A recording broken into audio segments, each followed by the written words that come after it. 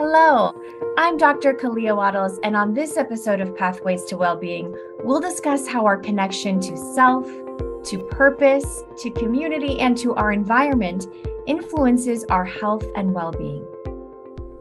As a clinician, for your patients, for your family members, starting here, right in this room, when you turn around. This is an opportunity that asks us not only to look at ourselves and our healing journey, but look at the healing journey that all of us are on in this experience and recognize that we're all on this journey together. A new article published in Integrative Medicine, a clinician's journal, expands on the connections between lifestyle, behavior, and disease, and proposes that a lack of connection to our authentic selves is a major obstacle on the journey towards healing. Modifiable lifestyle factors have demonstrated benefit in addressing chronic disease states, but many patients find it difficult to maintain these changes over time.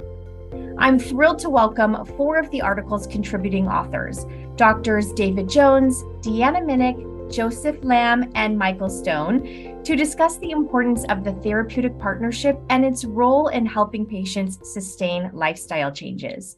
Welcome to our guests. What an honor to have you all together. It's a pleasure to be here. Very much so. Wonderful. Good morning. Well, I'm so just excited to talk with you all. And the paper you contributed to is titled Our Healing Journey, Restoring Connection, Finding Hope, and Evolving Wellness. That has to be one of the best paper titles I've ever heard. And it really presents this interesting paradigm about a patient's whole health picture.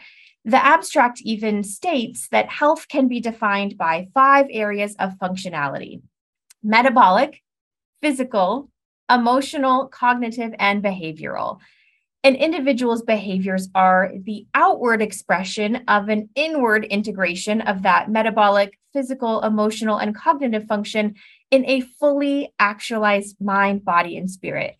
Wow, we have to dive into that. So, Joe, I'd love to start with you. Can you tell us a little bit about how those 4 areas of functionality affect our behavior? What implications do they have when it comes to behavior change? Well, if you think about it, our behaviors are what people see. And our behaviors, in many regards, are the acts that we think about after we've done them, right? We remember what we did. We may not remember what we thought, but we remember what we did. And so, when you look at the 4 other areas of function, metabolic, kind of the micro level, the hidden level of a human being, the biochemistry that's taking place, the epigenetics, the background, all of those pieces, the physical being how we actually move our bodies, what we can see with the naked eye, the macro, cognitive being our thoughts, and emotions being, what bubbles up for us in our daily experience of the world. All of those come together to be expressed outward as some behavior. My body's doing things that I have no idea about right now if I'm talking to you, and yet I'm talking to you. And so behaviors are what we judge, and behaviors are what we frequently want to change. And so that part about outward expression is actually borrowing from the definition of sacrament. And the definition of sacrament is the outward sign of an inward grace. And so this concept is our behaviors are the signs, and they're the expressed symptoms that we learn about as we explore life. Yep, that's a beautiful description.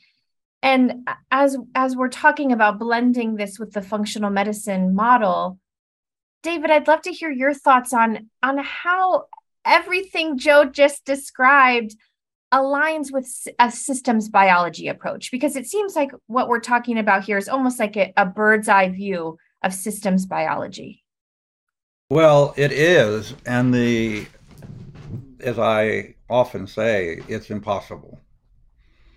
As a practitioner, you sit with your client and you try to understand them at the deepest possible level. And if you don't take into consideration the issues that Joe described, then you don't get a very complete picture of the patient. But you have to have some kind of technique to create some kind of system to understand how to evaluate, quantify, qualify. We're very much as a culture involved in quantifying the human. And so we wear all kinds of wearables and we do metrics about all kinds of different parts of our physiology. We're not so good at quantifying the subjective aspect of our life, but that's very much wrapped into what we just talked about. Mental, emotional, spiritual is a very important part of who we are as humans and whether we have meaning in our life.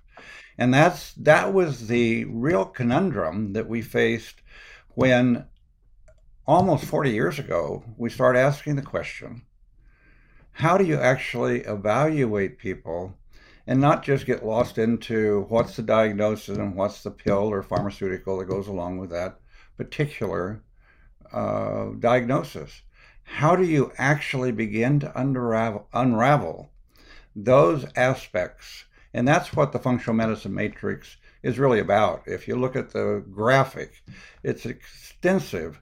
And the reason it's extensive is because when it was developed, some of the people that are here today and many more that aren't here today wrestled with this every Wednesday for years. I called it Headache Wednesday because we were looking for a format, a structure to actually quantify and qualify these questions. And that's what the functional medicine matrix, and we have a graphic that helps people understand that. And that's why we think that we probably have the best system for looking at these, because we took clinical cases, we took textbooks, we took anything that a clinician might face and developed a matrix of formalism where you could evaluate those.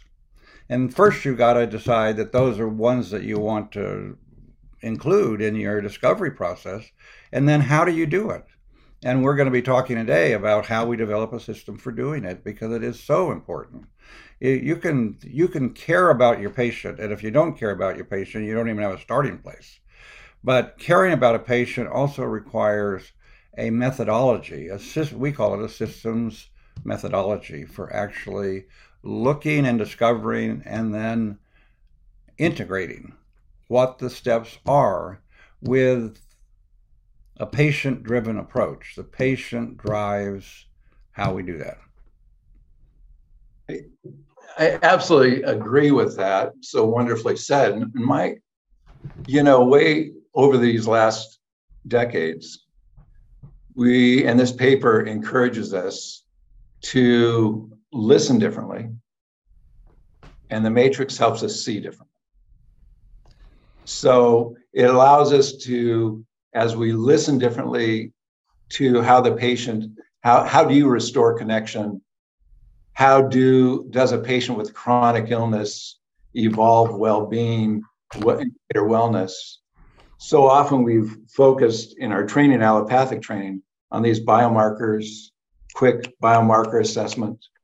But all of us on this call has had a situation where the biomarkers have been normal and the patient dies. So what is that disconnect? Well, that disconnect is understanding and seeing differently how the patient's journey is, listening differently, and then the functional medicine tools in the hands of someone who listens differently and sees differently. Suddenly you see the connections that help you connect with the patient's behavior. So the functional medicine tools are elegant. This article, Dr. Lamb spearheaded and bringing forward, really challenges us as clinicians to recognize the journey, hear differently, see differently, and identify ways to change. Well, our patients are certainly full of complexity. Deanna, did you have something to add to that?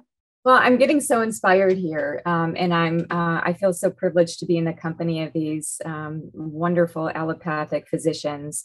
I'm a bit of the outlier. I'm the nerdy PhD, but there is something that I'm hearing that is being said throughout what everybody is saying, and it is so much about communication. In fact, I had a social media post where I said that I challenge that all health starts in the gut. I think that all health starts with communication, whether it's communication of hormones, neurotransmitters, through the therapeutic encounter. Somebody recently said to me that communication is the responsibility of the communicator. And as a clinician, researcher, scientist, friend, parent, whomever we are and who we are speaking to and with, it's really about cultivating that sense of the audience and really connecting in. And that's where the psychology, I think, really bridges together with the physiology. And again, Dr. Lamb spearheading the paper, it was great because what I was seeing was the integrative aspects of psychology together with the biochemical, metabolic, physiologic principles, and making sure that those two worlds were coming together in that therapeutic encounter. Kalia, I think, one of the interesting things that faces clinicians is how to perceive the goals that a patient has. And unfortunately, those goals don't frequently come out in the conversation. I remember being relatively young and seeing a cartoon on my doctor's office. He had bulletin boards in the exam rooms. And the cartoon was of a physician sitting there talking with a patient and saying, "You're overweight and you're out of shape. So run, don't walk, run down to the corner store and get me a pack of cigarettes and a cheeseburger."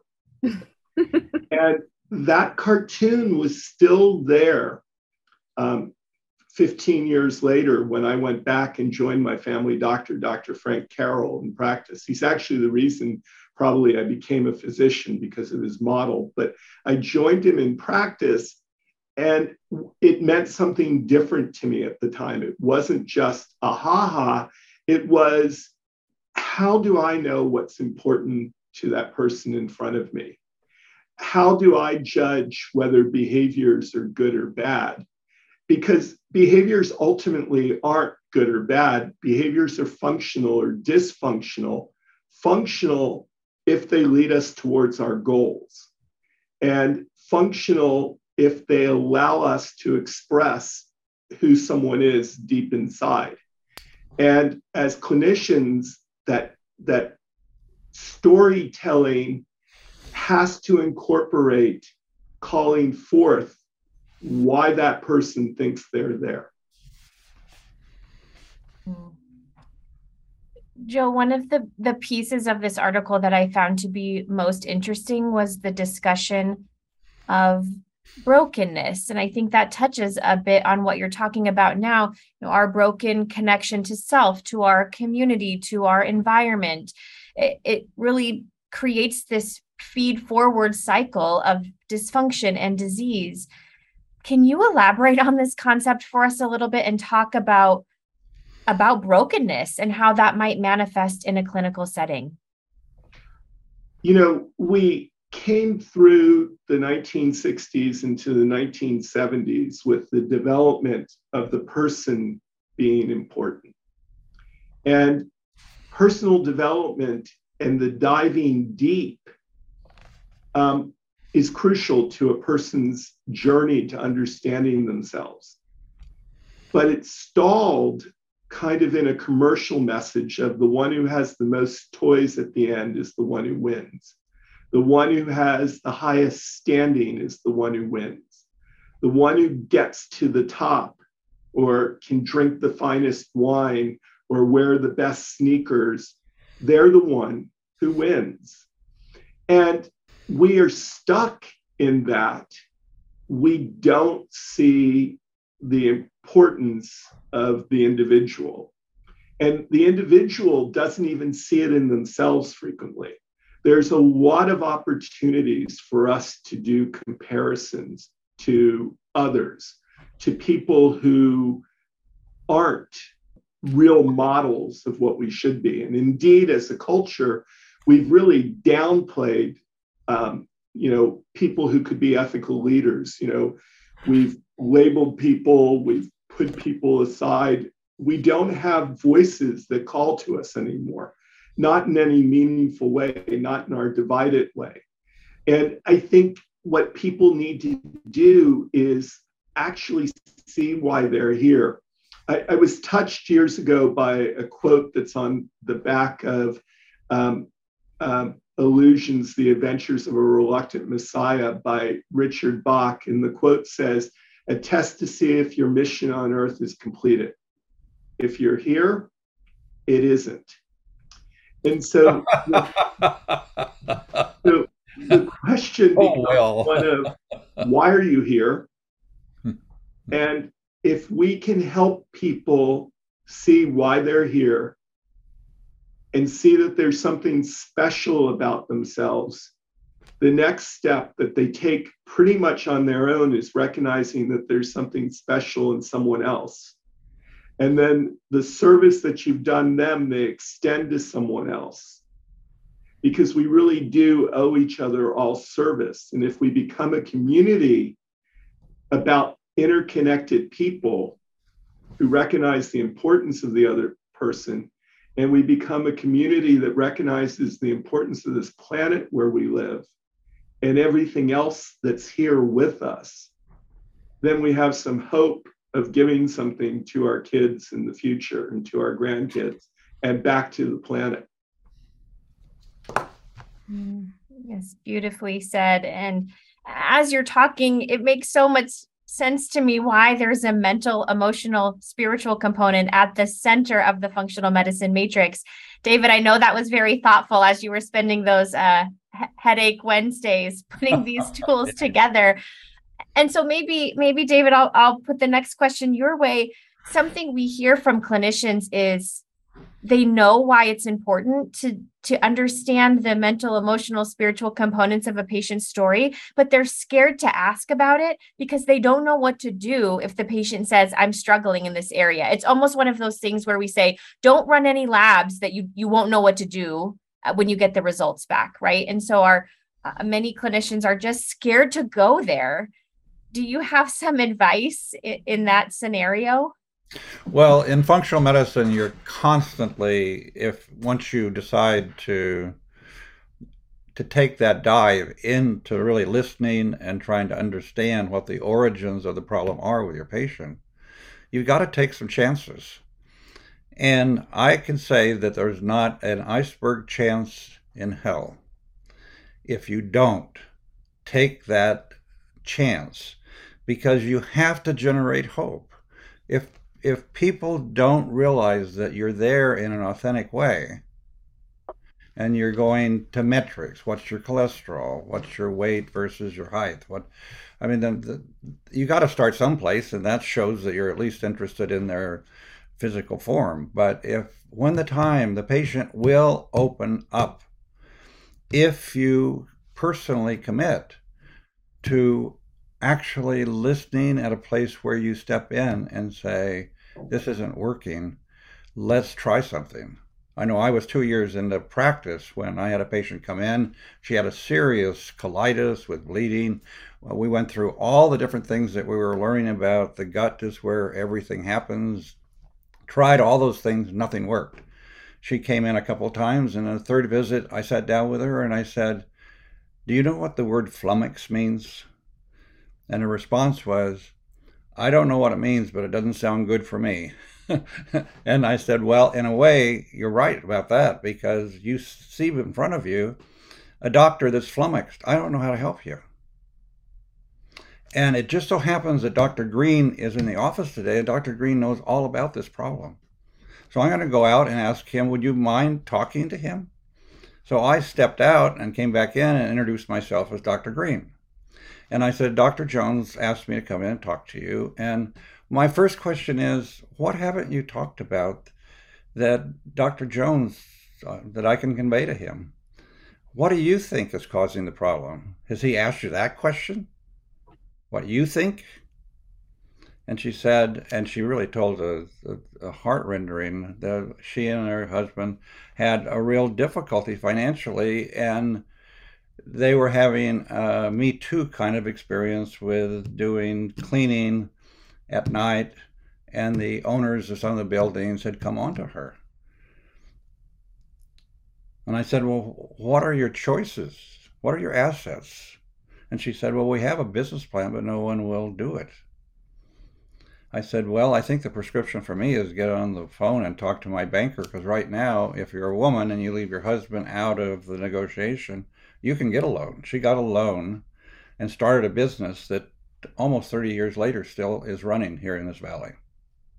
She never had another bleeding episode. Now, how do you find that out if you don't ask the question and listen and realize what you know and what you don't know?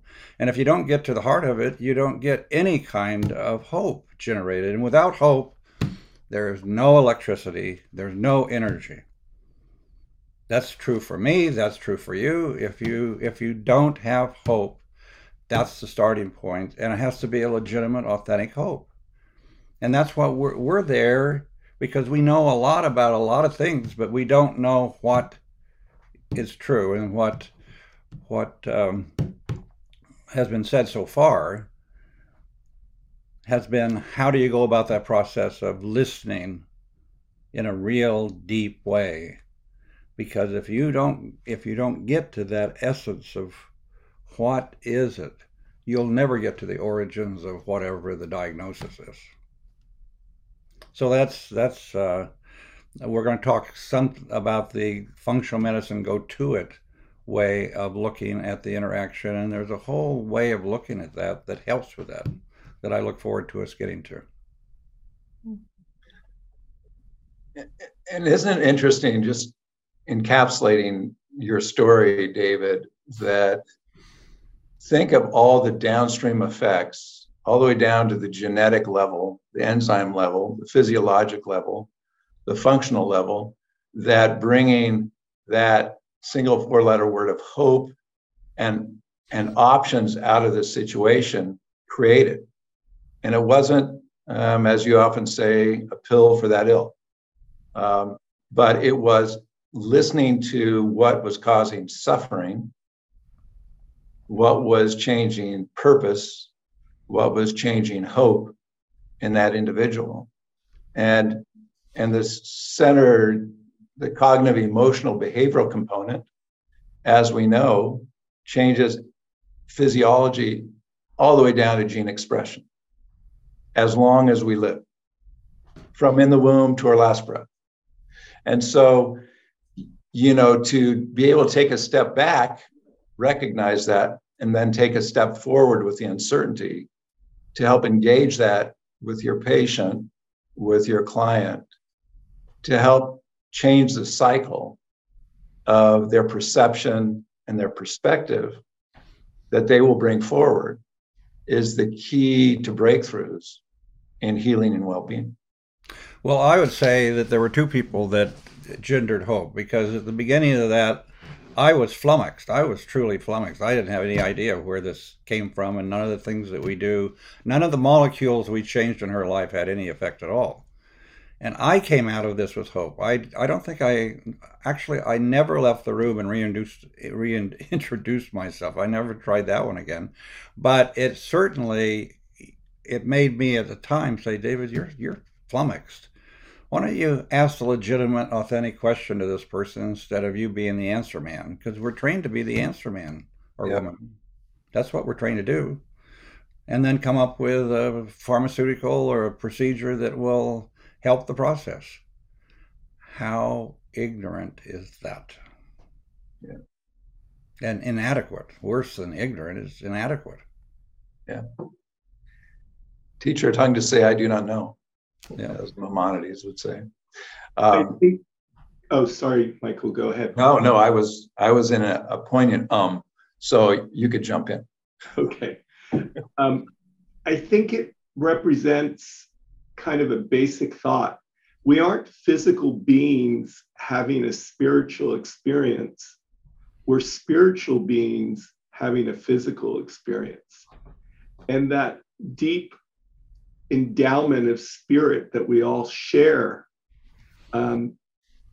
drives a lot of what takes place. And when you leave room for spirit, and most importantly, when you leave room for the way patients define spirit, use language that's relevant to them in the conversation, get to know them well enough that you're not alienating them, that you're not judging them, that you're not limiting their spirit.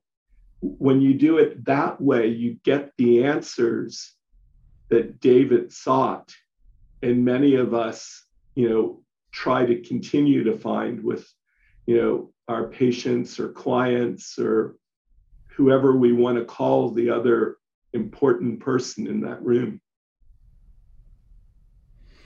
Well, before we move on from this topic of the therapeutic partnership, we know that many studies have looked at the effectiveness of patient-practitioner communication. And when we see communication styles that are more dictatorial in nature, those tend to be associated with poor health outcomes for the patient. Deanna, I want to loop you in on this conversation and hear your thoughts on how does the functional medicine model really support that healthy patient-practitioner communication, especially when it comes to making these lifestyle or behavior changes that can be hard over a large span of time. So many neurons are firing in my brain right now, listening to everybody. And it's so true that the science is very supportive to suggest that we need a different way, that just having that dictatorial framework is not going to work. And in fact, when I first started in clinical practice, I actually took that approach. My father was a policeman. My mom was a health nut. I put those two things together and I became the nutrition police. And I would walk into that room and I was very structured and I was very strict. And I was thinking that was how you got results, was that you laid it all out just as you saw it. And there wasn't a lot of that storytelling, I would say, or even where I eventually got to was really looking at the art. My path and my journey clinically also paralleled that of my personal story. And I noticed that for me, I held a lot of constriction in my own body, right? So having a lot of that rigidity, that idea that it's one way or the highway, and then eventually realizing that there are many paths up that mountain to healing. And that perhaps I needed to embrace more of the flow element in conjunction with being more rooted and grounded and structured. And what I see right now is that so many people are in that rooted element of looking at biochemistry and labs and numbers. And even the terminology, the language that we use around healing and medicine is private practice. And I'm thinking, well, what happened to healing arts? What happened to the art of healing? So as I'm listening to your story, David, one of the things that came up for me too was how we can help patients and clients to look at their own journey in the way of symbolism. Carolyn Myss talks about how symbols are the language of the soul, the connection to spirit. And how do we see the colitis, the issues with gut or with brain or with anything in a very symbolic sense, because it takes us out of the micro and puts us into the macro to give us perspective. So just to add to this whole beautiful conversation of bringing in communication and listening, I would say also to bring in the aspect of symbolism to take us into soul and art. Yes, thank you, Deanna. I love that you've all highlighted storytelling or this concept of narrative medicine. And the article states, which I love this quote, "We do not see, nor can we measure accurately an individual's inner experience." Wow. Instead, we attempt to objectively listen, take detailed histories, do physical and laboratory evaluation, and in functional medicine, tell the person's story back to him or her. Functional medicine has several tools to really help with this retelling of the story. It's something I really appreciated as a new clinician. And these are many of the tools that Dr. Jones helped to create. So, David, can you tell us a little bit about some of your favorite tools for retelling the patient's story? The timeline, the matrix, the go-to-it mnemonic. Those are all so valuable, and I'd love to hear about them from your perspective.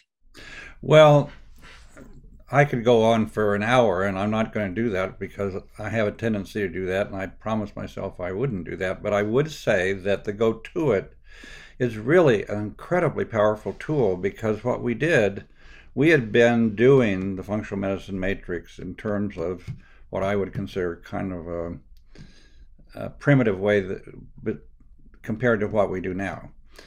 But part of it was we had everybody that came to that retreat was a practitioner, and they had to get up and explain how they use the different tools. And one of the things that was left out was telling the patient's story. And so finally we went back and we put that in. The go to it, the to it, go is gathering, O is ordering the information you gathered, T is then turning around and as humble a way as possible saying to the patient, I am going to tell you back the story that you told me in the most accurate way that I possibly can. And you're going to interrupt me every time I make a mistake. I didn't realize how powerful that was going to be. That's when you change the dynamic about who's the expert. The expert is a patient. They live in that body and that soul and that spirit every moment of their life. And when you first do that, it's like the patient doesn't believe it because they've heard that people do this, and they come back and they say, I've been thinking about what you said, and you've made some mistakes in telling my story. And it could help. It's kind of like the woman that we talked about, a flummoxed doctor. The only way you're going to get to the essence is to empower the patient by saying, you're the expert. We're going to do a discussion here where I take all this data we gathered, and I'm going to try to tell a story about you. And what were the antecedents? What are the different areas of the matrix that are important? But you have to promise me that you will stop me and say, no, you heard that, but that's not what I meant. Because we will never get to first base, let alone a home run. It's the idea that you will never get to the real essence unless the patient becomes not information driven, but patient driven, and they get to say what the story really is, because they're the ones that are desperate to get the peace and calmness and bedrock healing that can occur if that process goes on. And you can be part of that. And it just used to put shivers down my back when I knew we were there, because the patient told me, no, Dr. Jones, you didn't hear this. It was like, oh, now we're going to go someplace. So that go to it is so important, to follow through with each one of those. What does each letter mean? Because it's a process. It's applying systems biology in a very prescribed way that's quite different than the discipline of how I was taught to use information. That's exactly true. And using that heuristic and the timeline becomes so important, because you keep reflecting back on that. And tying the timeline to functionality, the 5 areas of function, where you can begin to see where, quote unquote, normal function begins to drop off.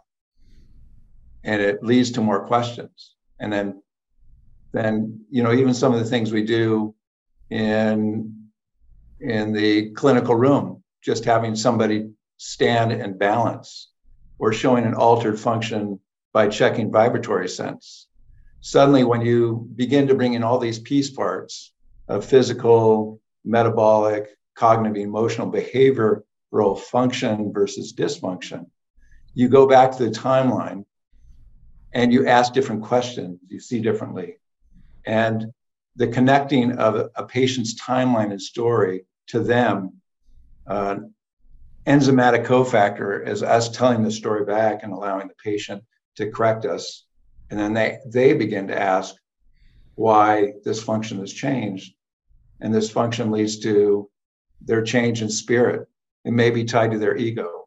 It's all wrapped up in that yarn ball of their healing journey. I would like to say too, based on what you said, Michael, and also David, the ways that I've used the timeline clinically have varied. So first of all, thank you for creating these tools. And I have used my sense of intuition and art in order to tailor them to different clinical audiences. So for example, being that I'm a nutrition scientist, one of the ways that I've used the timeline is to have patients make an eating timeline. Yeah. What were the top 10 events in their lives? I've also used the timeline to create I call it a toxic timeline. What were all of your toxic exposures? Let's get into that. And then thirdly, I've also done workshops where I've had women create their own heroine's journey. What are the hallmarks within their own personal journey that they want to recognize throughout that timeline? And that parallels some of Maureen Murdoch's work. We talked about that in the paper, the book, The Heroine's Journey. But this concept of the journey, I know, underpins everything that each of us on this podcast do, right? We are living our own journey. We're witnessing others' journeys. We are also being an active participant in helping with telling that story or that recollection of that journey and where it's taking us. You know, you mentioned the workshop. I think, Joe, that in the Consilience Partnership workshops, you focus, there's been really a focus of having people draw their journey of the past to the present and imagine their journey from the present forward. Yeah, I'd love you to tie in some of that, building on what Deanna said. Yeah, I think it's an interesting exercise. People, as Deanna has alluded to, art can be a gateway to soul. And people express themselves differently when they draw.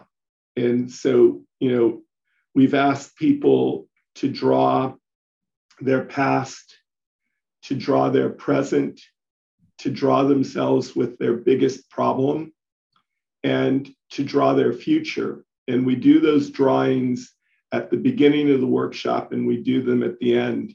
It's really based upon some work, you know, what I learned at Jim Gordon's Center for Mind-Body Medicine, which came out of some work I think that, you know, he borrowed or, you know, learned about from Bernie Siegel, you know,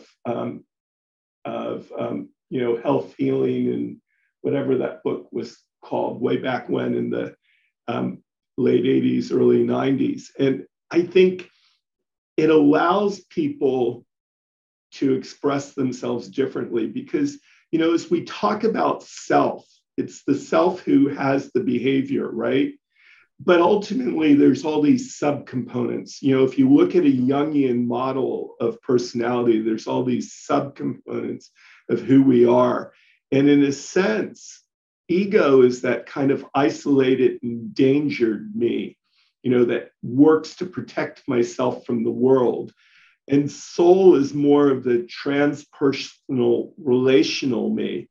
And as you talk about people's aspirations and lives, getting them to make that distinction, you know, this behavior came from my ego or it came from my soul. And how does spirit infuse that underlying dynamic and kind of bring out the hidden, the energetic, so that ourselves can express a behavior. And sometimes pictures tell you a lot about that. Joe, I think you might be touching on this a little bit right now, but connecting back to this concept that our outward behavior is a reflection of those inward areas of functionality. What have you found to be some of the main barriers for patients and for practitioners when it comes to behavioral changes and those modifiable lifestyle factors? I'll chime in on this one because it's coming up strong. And my community has told me this. It's actually community, it's support, it's having an infrastructure, and not just a financial infrastructure, but a social structure that really supports a sustained long-term change or modification. Many people feel, and I've asked this question, I've actually put it out to people over and over again. And that's why they're longing to do more of these online groups and programs, is because they actually get more than just the information. They get the infrastructure, they get the support. And I think that we underestimate in some respects, perhaps some of us, the power of that tribe, of that community, of the people that are there with you in that experience. And so that's why I have made a shift, even in my clinical work, going from one-on-one into groups, because I realize I'm not doing much. It's the power of the group. The group heals the group.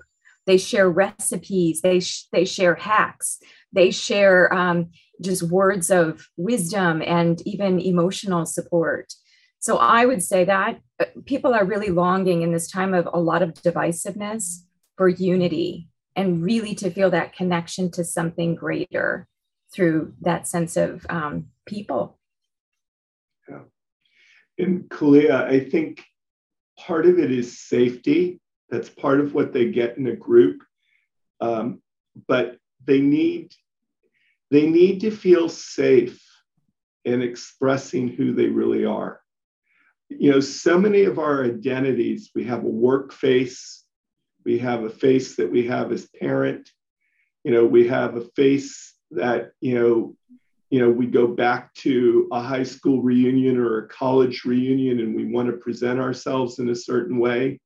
You know, we have a face. That's that ego.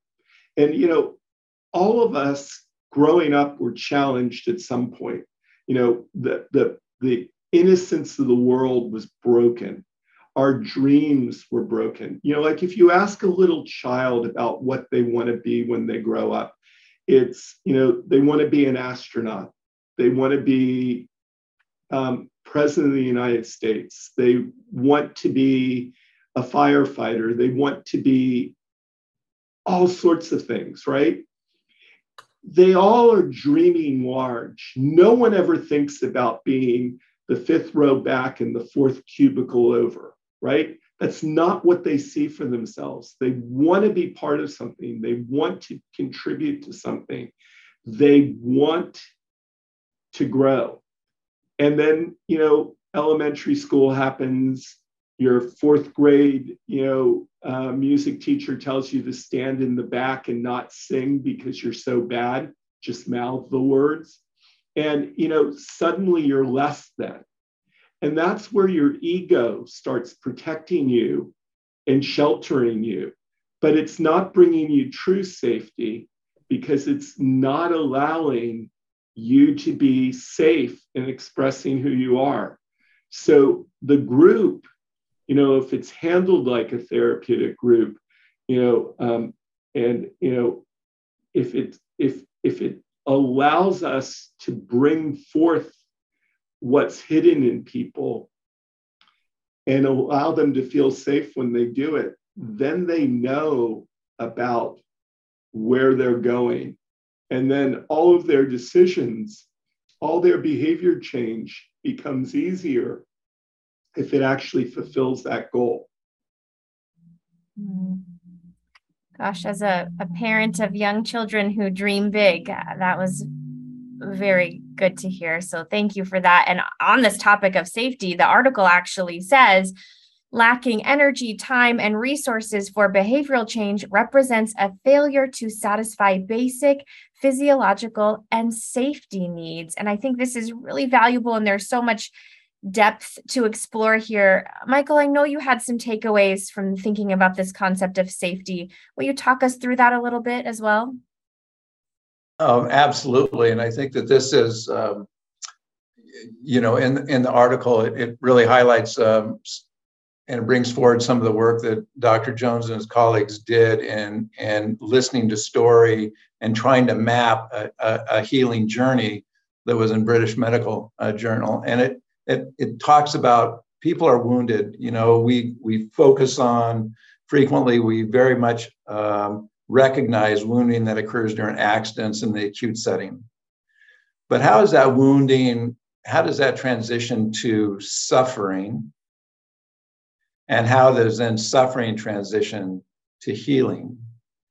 And it requires, as pointed out by many, it really requires, and pointed out here, that there has to be safety and persistence and group and understanding to help alleviate suffering.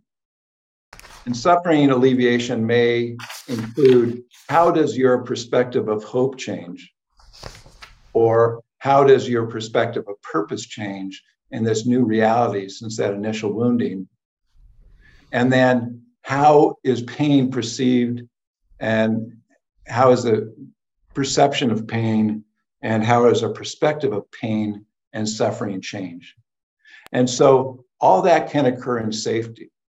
You can take this to any situation in the world right now, or even any situation in the house, in the home, in the school. When can people express themselves? It's when there's respect and reverence. It's a safe place that you won't be attacked. There are many things that come into safety, adequacy for us to thrive.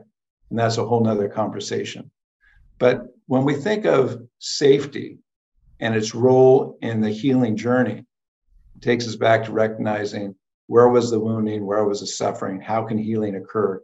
Where's the community? How can that community be persistent? How can your safety be persistent? And then you begin to change everything down to genetic expression, biomarkers, how you can walk, how you can breathe more deeply. Safety allows us to really thrive in a greater extent. Great. And building upon this whole concept of safety, Deanna, I've heard you talk in the past about compassionate listening, how that plays into this therapeutic partnership. So thinking about tools like motivational interviewing, like I said, compassionate listening, how does that play into this equation of creating a safe space where our patients can make healthy behavior changes? So when it comes down to the tactics of how do you create that safety, I do think looking at the physical environment, looking at space. So whether it's the clinic itself or whether it's the venue that a workshop or retreat is held in, how safe is that space? What colors are being used in the space? The lighting. I like your room, Kalia. It looks very warm and inviting, something along those lines to really cultivate first the incubator, the sacred container, and then to really reflect on, and I remember having a conversation with Joe when I was working more closely with Joe in the clinic setting. Remember we were talking, and even Michael, actually, I think we had a lunch and we were talking about just even the process to undergo as a clinician before you walk into the room. So did you clear your own energy? Did you get grounded? I think one of the things that I see many people are able to do very quickly and effectively is just get grounded, get earthed, get present. And as Michael mentioned, having that nice deep breathing, that can help to establish better autonomic tone and really get brain and heart into alignment. So just even doing some simple practices as a clinician before walking into that sacred space. And I think that sets the energetic tone. You've got the space together. And then coming back to what everybody has been saying, David, Michael, and Joe, about listening. I do think that listening by itself is a sacred, safe space verbally. So you have the physical aspects, you have your emotional, mental that we need to really clean up and accommodate. And then we walk in, and then we're ready for more of that spiritual interface. And I've always felt, I must be honest, this might be a little bit of a disruptor comment, that the mental, emotional, spiritual aspect of the matrix is not emphasized enough. I call it personally, I call it the heart of the matrix. Depending on my audience, I might call it the nucleus of the cell. It is, to me, the cornerstone. And I was talking with Michael and with Joe on Friday, and I was mentioning how in the middle of mental, emotional, and spiritual, we have consciousness. And consciousness is really, again, that connection to the big macro. And as we pull up that spider web, looking at the great big whole. So that I would say there are lots of different tools, and people have to choose what really works for them. But I do like what Michael said about breath. It's so simple. It's free. It can be done on the fly, in the moment, and it brings you in the moment. And everybody on this call, I think, really recognize how sacred and unique being able to listen to a person's story and having a patient see you and you see them. It really is a sacred opportunity that not many people will bring their story and will be listened to. And so I appreciate that about everybody on this call, that it really is how do we make sure and remember that interaction in the midst of busyness is truly a sacred time. What am I supposed to hear? What am I supposed to see in this patient's journey? Yeah. The trust that our patients and clients give us is amazing. You know, when you think about it, you know, we do this all day, every day, right? But a patient walks into the room and completely reveals themselves. And if our questioning is safe and inquisitive and curious, they say things about themselves and about what's going on with them that they may have shared with no one. And when you think about it, it goes a step further. They eventually let you touch them, physically touch them during the exam in ways that very few people touch them as adults. And they have given us a huge gift. And our return for that is to be present. And we open ourselves up when we leave the negative energies of the day behind. Like if it was a previous tough encounter, we need to leave that encounter in the previous exam room and walk into this exam room open to what's going on, not thinking about deadlines, not thinking about what else is happening, because ultimately in that space that we create, it's at least my belief that we're not just there with the patient. There's more. There is some sort of energy that can also infuse that space and can give us insight if we're willing to listen. You know, I have found myself in certain settings saying things that I didn't even know why I said. But obviously I had perceived something in that space. And what I said ended up being, you know, like the little tap of a hammer on a chisel on an egg that allowed us to see interiorly to something that was needed. And I don't think it could be better spoken than Joe just spoke to it. It's the presence that you take into the room has an incredible effect on what can emerge. And I'm not going to try to improve on what Joe said, because I agree with every little bit of what he said, that's the space where hope can be generated. Thank you, David. And David, you mentioned in the beginning that oftentimes as practitioners, we go through our own journey of self-discovery and reevaluation and trying to find our purpose. And that's how many of us discover functional medicine, I think, as we're on this journey of self-discovery. This model does a great job of building on those tools for clinicians to self-manage and prevent burnout. But I'm curious if you'll share some insights about how practitioners cultivate that sense of self-worth and self-awareness, and how that shows up in the treatment room. I'm flummoxed how to respond to your to what you're saying. I think that each one of us finds ways.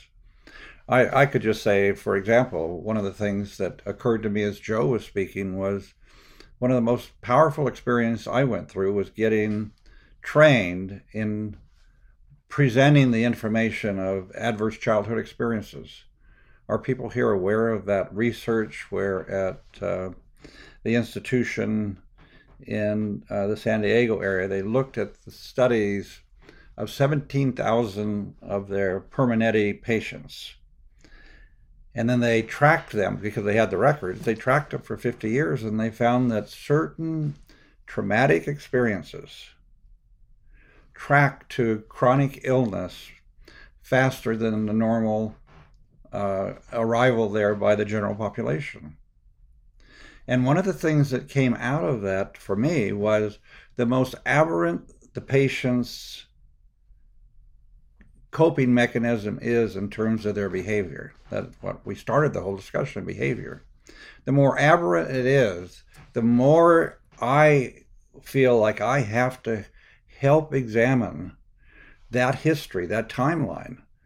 Because if that seemed to them to be a way of handling problems, what that research showed was if they hadn't done that, they'd probably be dead. So instead of saying, oh man, they are really dysfunctional, it turned my whole view around and became a real benefit to me to understand that the more aberrant it is, the more difficult it is to change that, but you would never even begin. You would just say, well, you have aberrant. If you actually discuss, since I went through that training, I've had opportunity to actually be quite frank with people. What you're talking about here is a dysfunctional behavior to a problem that you face. And here's the research that says if you didn't have, you want to change that. But if you hadn't had that at a key point in your life, you might have just died. It got people off your back. So let's not start with the negative. Let's start with the positive here. You had enough character to go after what you had to face. Now let's talk about, has things changed enough in your life that you don't have to do that anymore? So in answer to your question, every activity I'm involved in answers that question in a little different way. How do you explore compassionately if you don't understand the origins of it? And that training, and then doing the study that was eventually published that Michael talked about, that had the intriguing title, Healing Journey, a qualitative analysis of the healing experiences of Americans suffering from trauma and illness. That's even longer than Joe's title. But what we found was that there's a certain system to the way that people heal. And as a practitioner, if you understand that, you're able to encourage with a valid foundation, and you know where you might find some answers. And that is our job. If we really are devoted to helping people and being involved in healing, every opportunity where we get an understanding of our own biases, our own judgments. When I have a judgment about someone, it tells me a lot more about me than it tells me about the person I'm judging.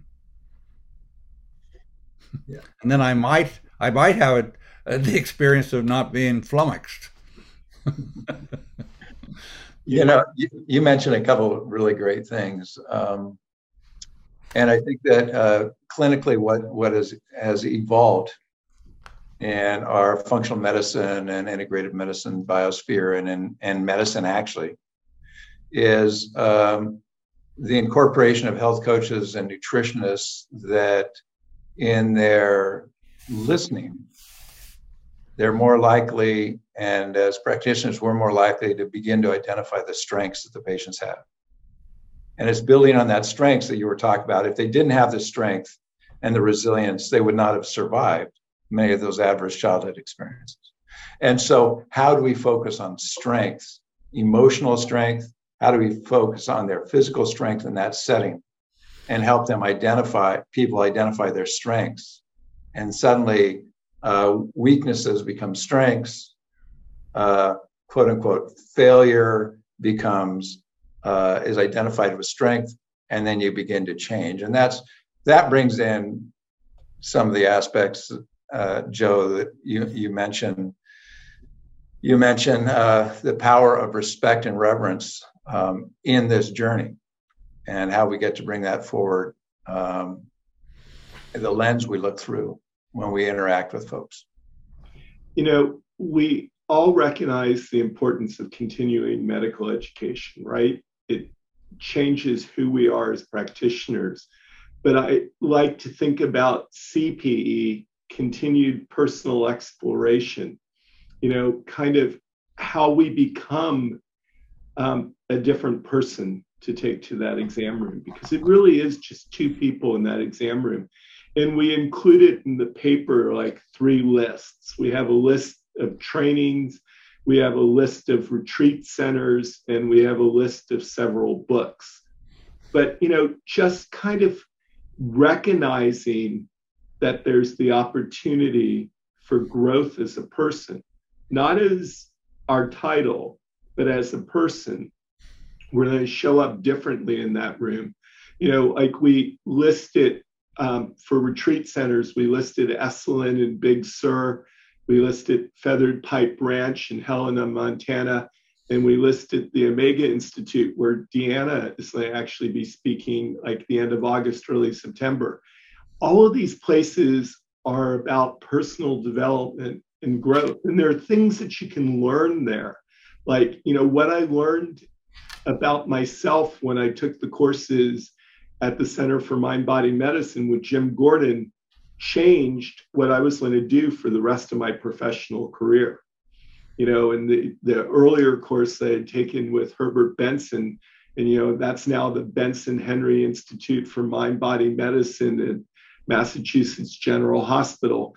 But, you know, all these programs, they're there, and books, you know, our co-author, Jeff Bland, even just reading The Disease Delusion, or, you know, looking at Bill Plotkin's work, Soulcraft and the Animas Valley Institute, you know, about the connection of human beings with the physical world.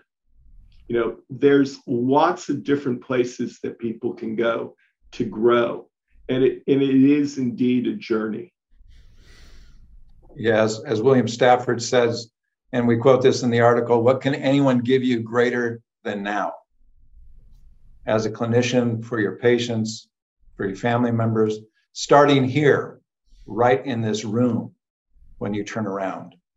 This is an opportunity that asks us not only to look at ourselves and our healing journey, but look at the healing journey that all of us are on in this experience, and recognize that we're all on this journey together. Right. And Joe, I know that both you and Michael have been facilitating some retreats that are very experiential and really help your attendees to connect to themselves and to the environment around them. As we're getting ready to wrap up, I'm just wondering if there's any insights that you can share about how these retreats really help to restore that broken connection to self. I think, you know, taking the kind of, you know, some people call it a cognitive behavioral approach, some people call it mind, body, spirit, wellness, taking that approach of self-exploration, taking that journey. And, you know, during our last retreat at Feathered Pipe, there was actually about 10 hours of small group discussions that took place with 2 facilitators for each group. Susan Buell and Courtney Suter were with us there at Feathered Pipe. And the depth that people went allowed them to discern what was important, meaningful, and valuable to them, and allowed them to start planning for the future of who they wanted to be. And then we coupled that with information about nutrition, about exercise, about all the components of the modifiable lifestyle factors at the bottom of the matrix, so that people had a good basis of things that actually could work for them.